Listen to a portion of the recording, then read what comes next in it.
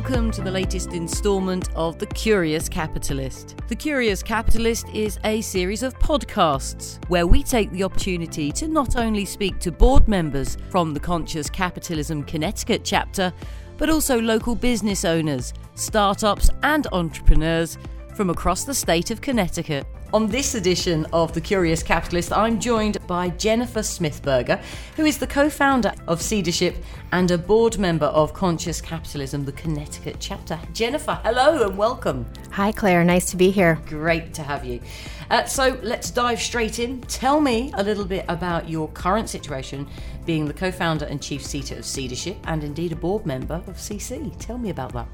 Let's see. I have been at Seedership now full-time about 1 year and 8 months. I left the corporate world June 2018, and I have been enjoying the entrepreneur journey.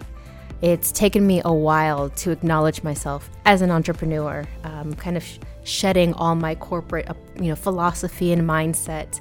It was a leap of faith I made to really pursue a passion and something that I wholeheartedly believe in and want to see how I can make a difference. Fantastic. And you joined the board of Conscious Capitalism, the Connecticut chapter as well. Yes, I joined last summer. One of Seedership's clients she was a former board member and made the introduction to the executive director. So we sat down and chatted, and there was so much alignment between what conscious capitalism, the philosophy represents, and what we do believe at Seedership. At Seedership, it's about aligning profit with purpose, with the idea of how do you create more good in the community. So it just seemed like such a natural fit for us. It's a perfect fit, isn't it? So what was your life in the corporate world? Tell me a little bit about your past life, shall we say? Oh, goodness. I rarely reminisce. It seems so many decades and decades ago now. I started out in agencies in New York City, public relations. So that was a lot of media relations. I worked with a lot of large global clients focused on technology, B2B. So that was very fast-paced and exciting. Everything from product launches to mergers, acquisitions, IPOs. Then I went to go work as a director of PR for a startup in Silicon Valley. So that was very exciting, being inside an organization, internal and external communications. And my goal was always to land a gig at a large corporate company. So the first one I went to was Honeywell.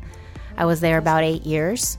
I was part of the corporate communications team supporting the CEO's communications and kind of global initiatives. So that was exciting. That was the first time as well that I was part of a large team, all driven and aligned around kind of uniting employees around a strategy or communicating to stakeholders a strategy. And after that, there I did communications. I also did events, all of the CEO's trips and events and productions. So that was very exciting, very disciplined, very focused. I made my way to Cigna, where I had a very similar job, communications for the CEO. I went to Travelers, the same types of jobs. Somewhere along the line, though, around 2014 is where I started realizing, is there more? Can I do more? I took a gap year between Cigna and Travelers to really explore that. My brother works for the United Nations, so it was always funny going home, for the holidays. And the conversations were always around him. I mean, his lifestyle is so different. So I was very intrigued about, what can I do? In corporate, there is a sense of fulfillment. I'm helping leaders communicate their strategy. I'm helping employees be engaged to their job. But could I do more? Could I do this in a larger forum?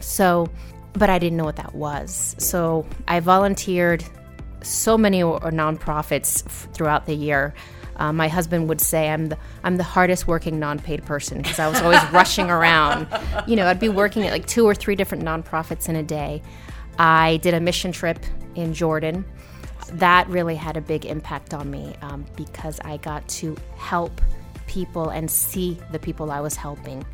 We're doing health services for refugees from Syria. Wow.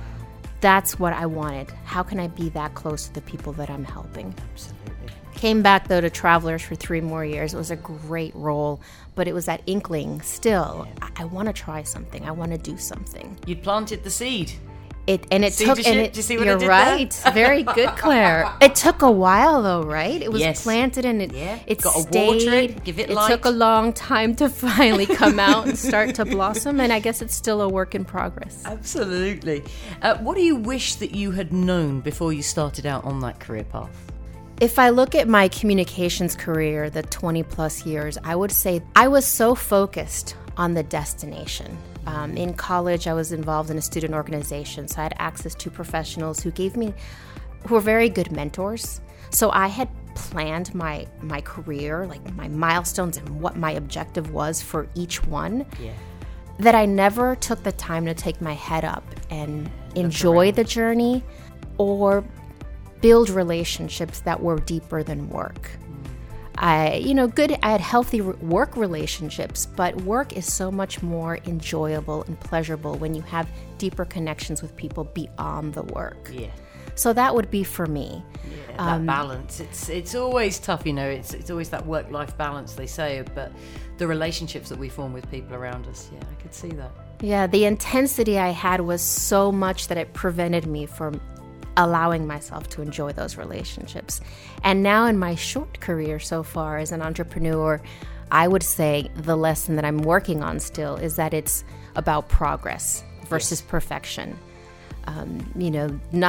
Everything I do, I have to realize it's evolving, and it's more about getting it out there and getting it started. Yep. So that's been the one for me. It's always remember, as long as I'm moving ahead one step, that's what it's about.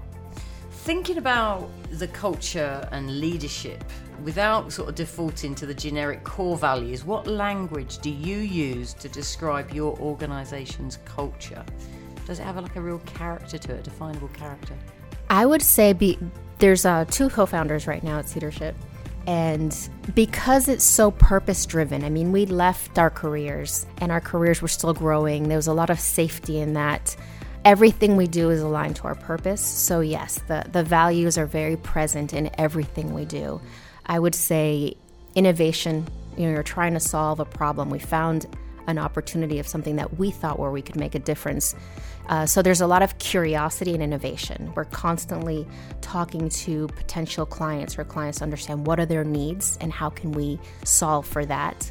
I would say another one would be transparency. That is ingrained in how we built the product. We're all about measuring the good you do and being very transparent about what you give back to the community. Collaboration, that is critical. We're a startup, so as our relationships and as we expand with our partners, our clients, our vendors, every person is so critical to our journey. So it's a very collaborative environment. And as I mentioned, purpose and passion. That drives everything we do every day. It's what fuels us right now. Tell me about some of the success stories that you've had so far to date. A little victory, should we say, or success stories. That is so true. You have to celebrate those little ones. Always. Let me see. Along the way, things I remember. When we created the logo, I think that was a big one because we just knew it was an aha moment because it embodied our approach, our philosophy, what we were trying to express who we are and what we're trying to achieve. So that was a big first win for us. When the platform went live, that was huge to see something that we had been sketching and drafting and, blueprints, to see it actually functioning and working. Our first client, you would think that it was like we hit the jackpot, but to have someone really believe in you enough that they're going to pay for that service and be willing to try it with you was a big win. And another one was because it's our baby, when we talk to people, it wasn't just like, oh, tell us about Seedership. Who are you? It became like this entire novella because we were talking about who we were, who we are, and who we want to be.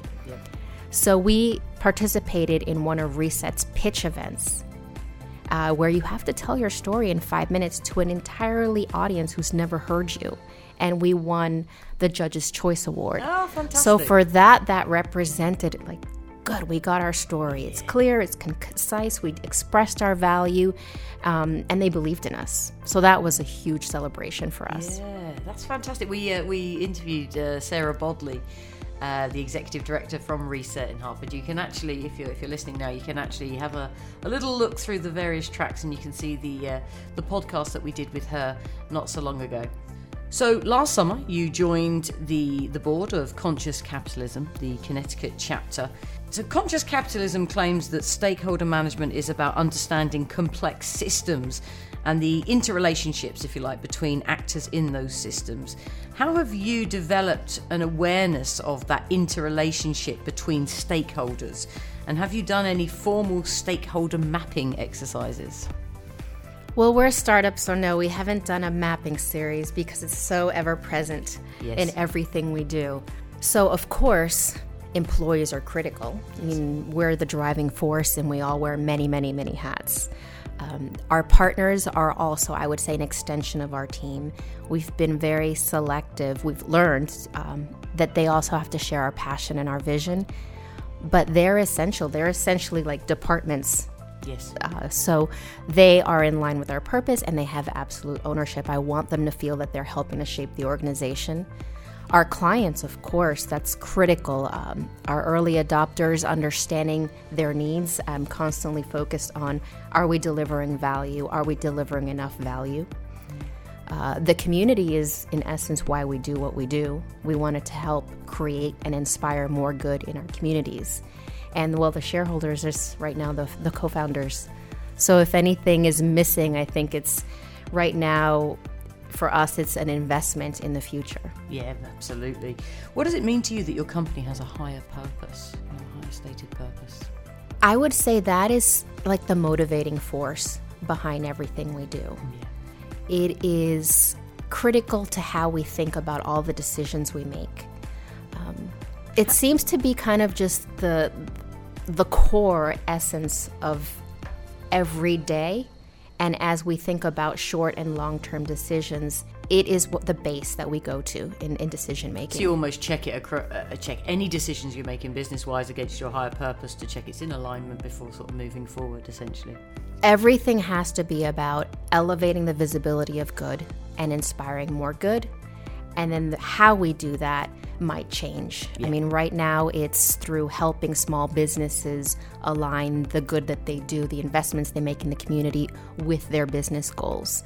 But the big purpose overall is visibility to the good that's happening, and how do we inspire and create more kindness. And how do you communicate that purpose internally and externally? Branding.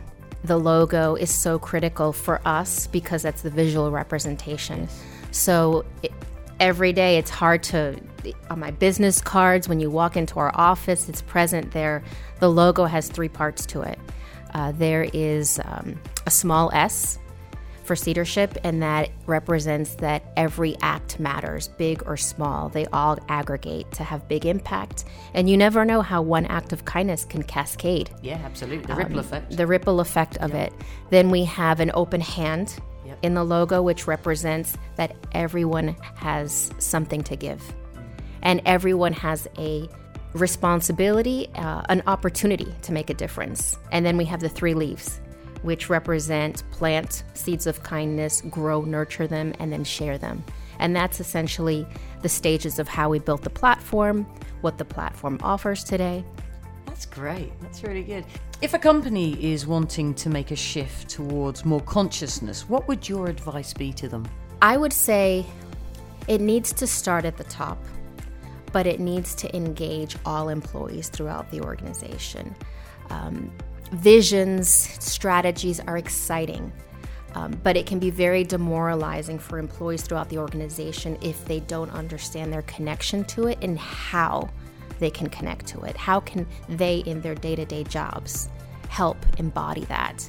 So I think leadership is critical in not just sharing it. Tell your story repeatedly, but then help enable employees to be part of that.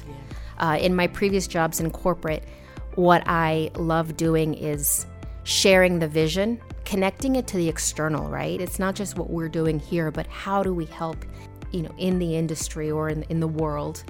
But then also showing repeatedly, show other employees at all parts of the organization, helping to achieve that purpose and tell their story of how they did it. Nice. So it's constantly reminding and helping to empower employees to live that vision. Yeah, to actually live it. If you could snap your fingers and make one cultural change happen in your company, what would it be and why?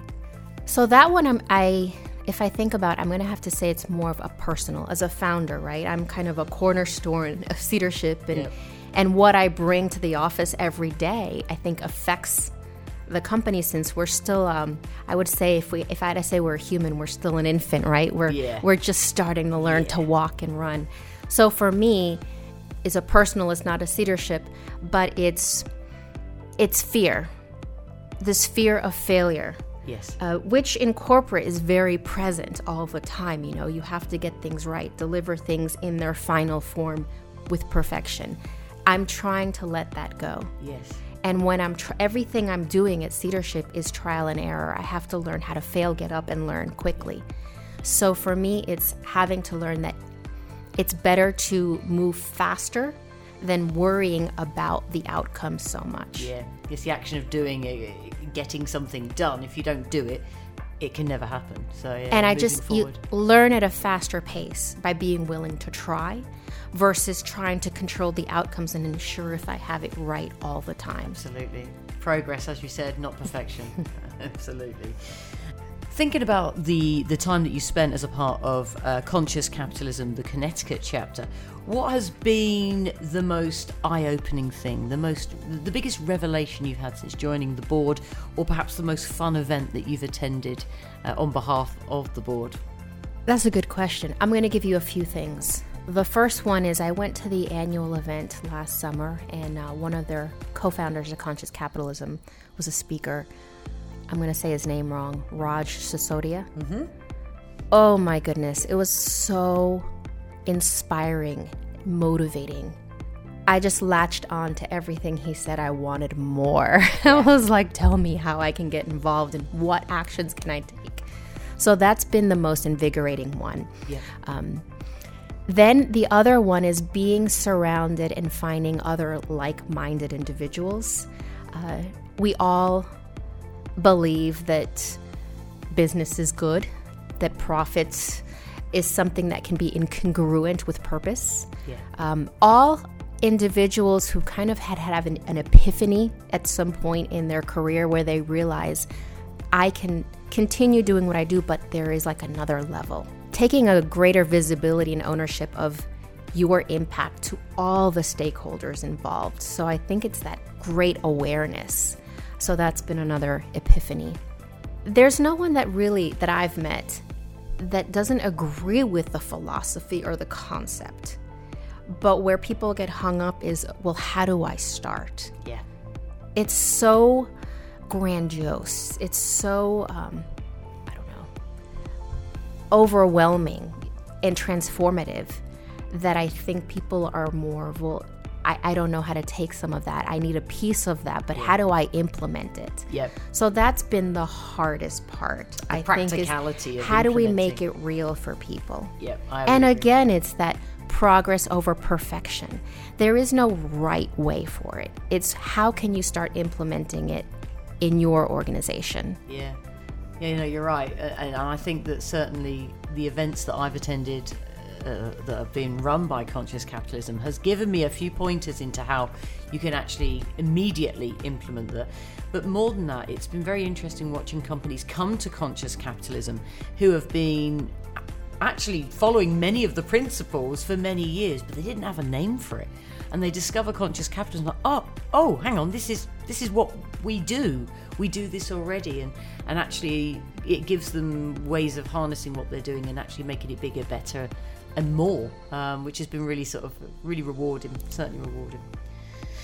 Okay, more about you. Are you ready to be grilled? Go for it. Right. It's like Jeopardy of my own life. Yes. Here we go. Do I have the right answer? Ready? Fingers on the buzzer. No. What is the greatest personal fear that you've ever faced in your life? Oh, public speaking is one of them. Oh my goodness. Really? I dread it. You speak very well. I have spent most of my career helping other leaders prepare for public speaking. And I loved being behind the curtain. I loved being the person at the bottom of the stage, helping them kind of fulfill their, their vision and share their passion. But for me to be up front, I dread it. Really? I dread it beyond anything. I've faced it a few times, though, multiple times in my 20s. I used to travel a lot with clients going on media tours, San Francisco, kind of Boston, New York, the route.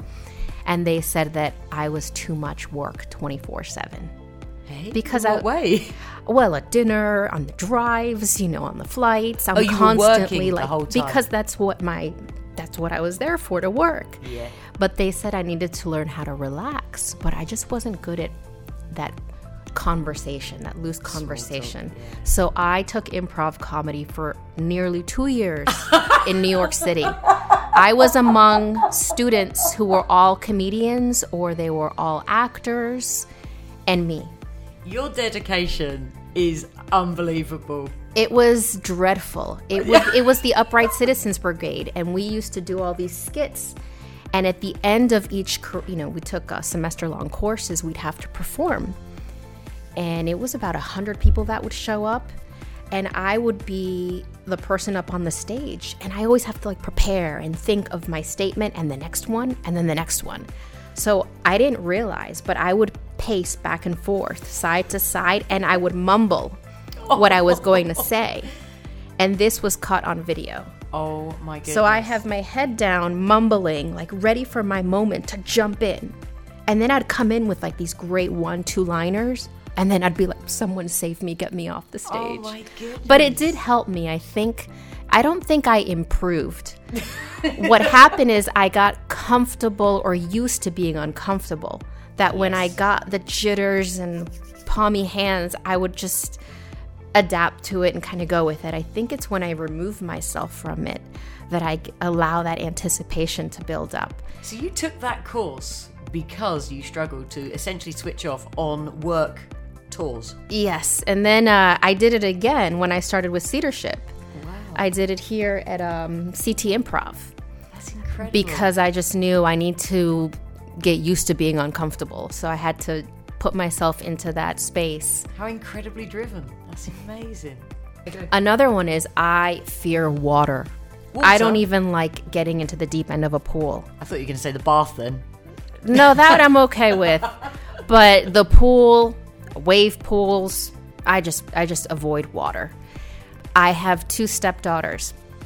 And for me, I've always been thinking what can I bring to their lives? I'm part of their lives. I want to. Not swimming lessons. No.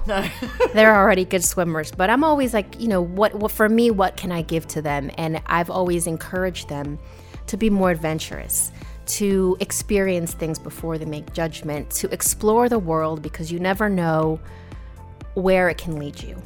So one day we're on the couch and Morgan was watching, she's my oldest stepdaughter, was watching a show, and it was people scuba diving, and she just expressed interest that I want to do that one day. So here I am. I'm like, I'm going to make that happen. So Just not with you. Our next family vacation, I planned it. We were visiting my mother in South Florida, so I booked us to get certified for scuba diving. Wow. And my husband was floored because he knows I hate the water. He was like, are you going to take the course with us? And I dabbled with that, but I went with it because I wanted to see them experience it. Yes. I wanted to see them interact with their dad, and I wanted to have an experience where all of us were learning at the same time. So to cut we went on the vacation. Come on, did you do it? We spent 5 days learning. The first day was in the pool. The second day was 25 feet of water. The next day was 40. The last day we were 70 to 80 feet down, swimming through a wreck. The only way I could tell what was up was the way the bubbles went. And it was exhilarating. It was so exciting, but what did it for me is seeing the girls, that sense of adventure and curiosity. Being on top of the boat and then jumping in right away with the tank. They just lunge their bodies off the boat. And I was my heart beat. But I didn't want them to see that I was nervous because I didn't want to impact their experience. So there is one where I faced my fear because the opportunity of experiencing that joy was more important than the fear. That's I'm amazing. still scared to death of water, though. Did you pass? I did pass, and I've gone scuba diving a few times after that. Fantastic. So we touched on it earlier, you know, your dedication, you're hyper-focused on what you're doing when you're doing it.